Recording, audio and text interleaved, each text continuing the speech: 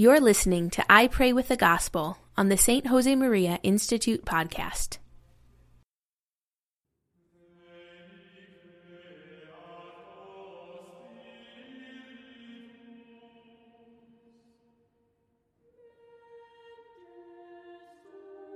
In the name of the Father, and of the Son, and of the Holy Spirit. Amen. My Lord and my God, I firmly believe that you are here, that you see me, that you hear me. I adore you with profound reverence.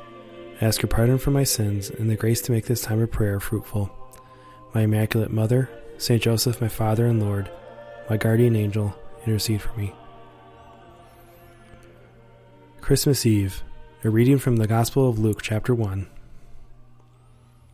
Zechariah said, "Blessed be the Lord God of Israel, for he has visited and redeemed his people, and has raised up a horn of salvation for us in the house of his servant David, as he spoke by the mouth of his holy prophets from of old, that we would be saved from our enemies, and from the hand of all who hate us, to perform the mercy promised to our fathers, and to remember his holy covenant, the oath which he swore to our father Abraham."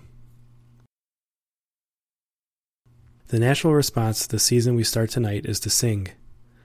Elizabeth sang the Hail Mary, Mary sang the Magnificat, Zechariah sang the Benedictus. A noted poet was once asked in an interview if he could explain one of his poems in ordinary terms. He replied with some feeling, "If I could say what I meant in ordinary terms, I would not have had to write the poem." Christmas is a song, a poem. The fulfillment of God's promise is the loveliest chant ever. Even the angels came to sing it, because the mystery of the love of God lying on straw in a manger cannot possibly be spelled out in ordinary terms. Tonight is Christmas again.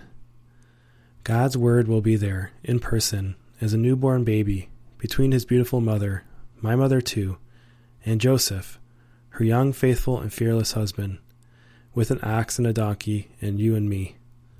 A silent night. A stillness that allows us to hear the song of the angels and accompany them. We start singing tonight, and will carry on singing for the whole season, because there is no way to thank God for his incarnation in just ordinary terms. Again and again, the beauty of this gospel touches our hearts. Again and again, it astonishes us that God makes himself a child so that we may love him, so that we may dare to love him, and as a child trustingly lets himself be taken into our arms. It is as if God were saying, "I know that my glory frightens you, and that you are trying to assert yourself in the face of my grandeur.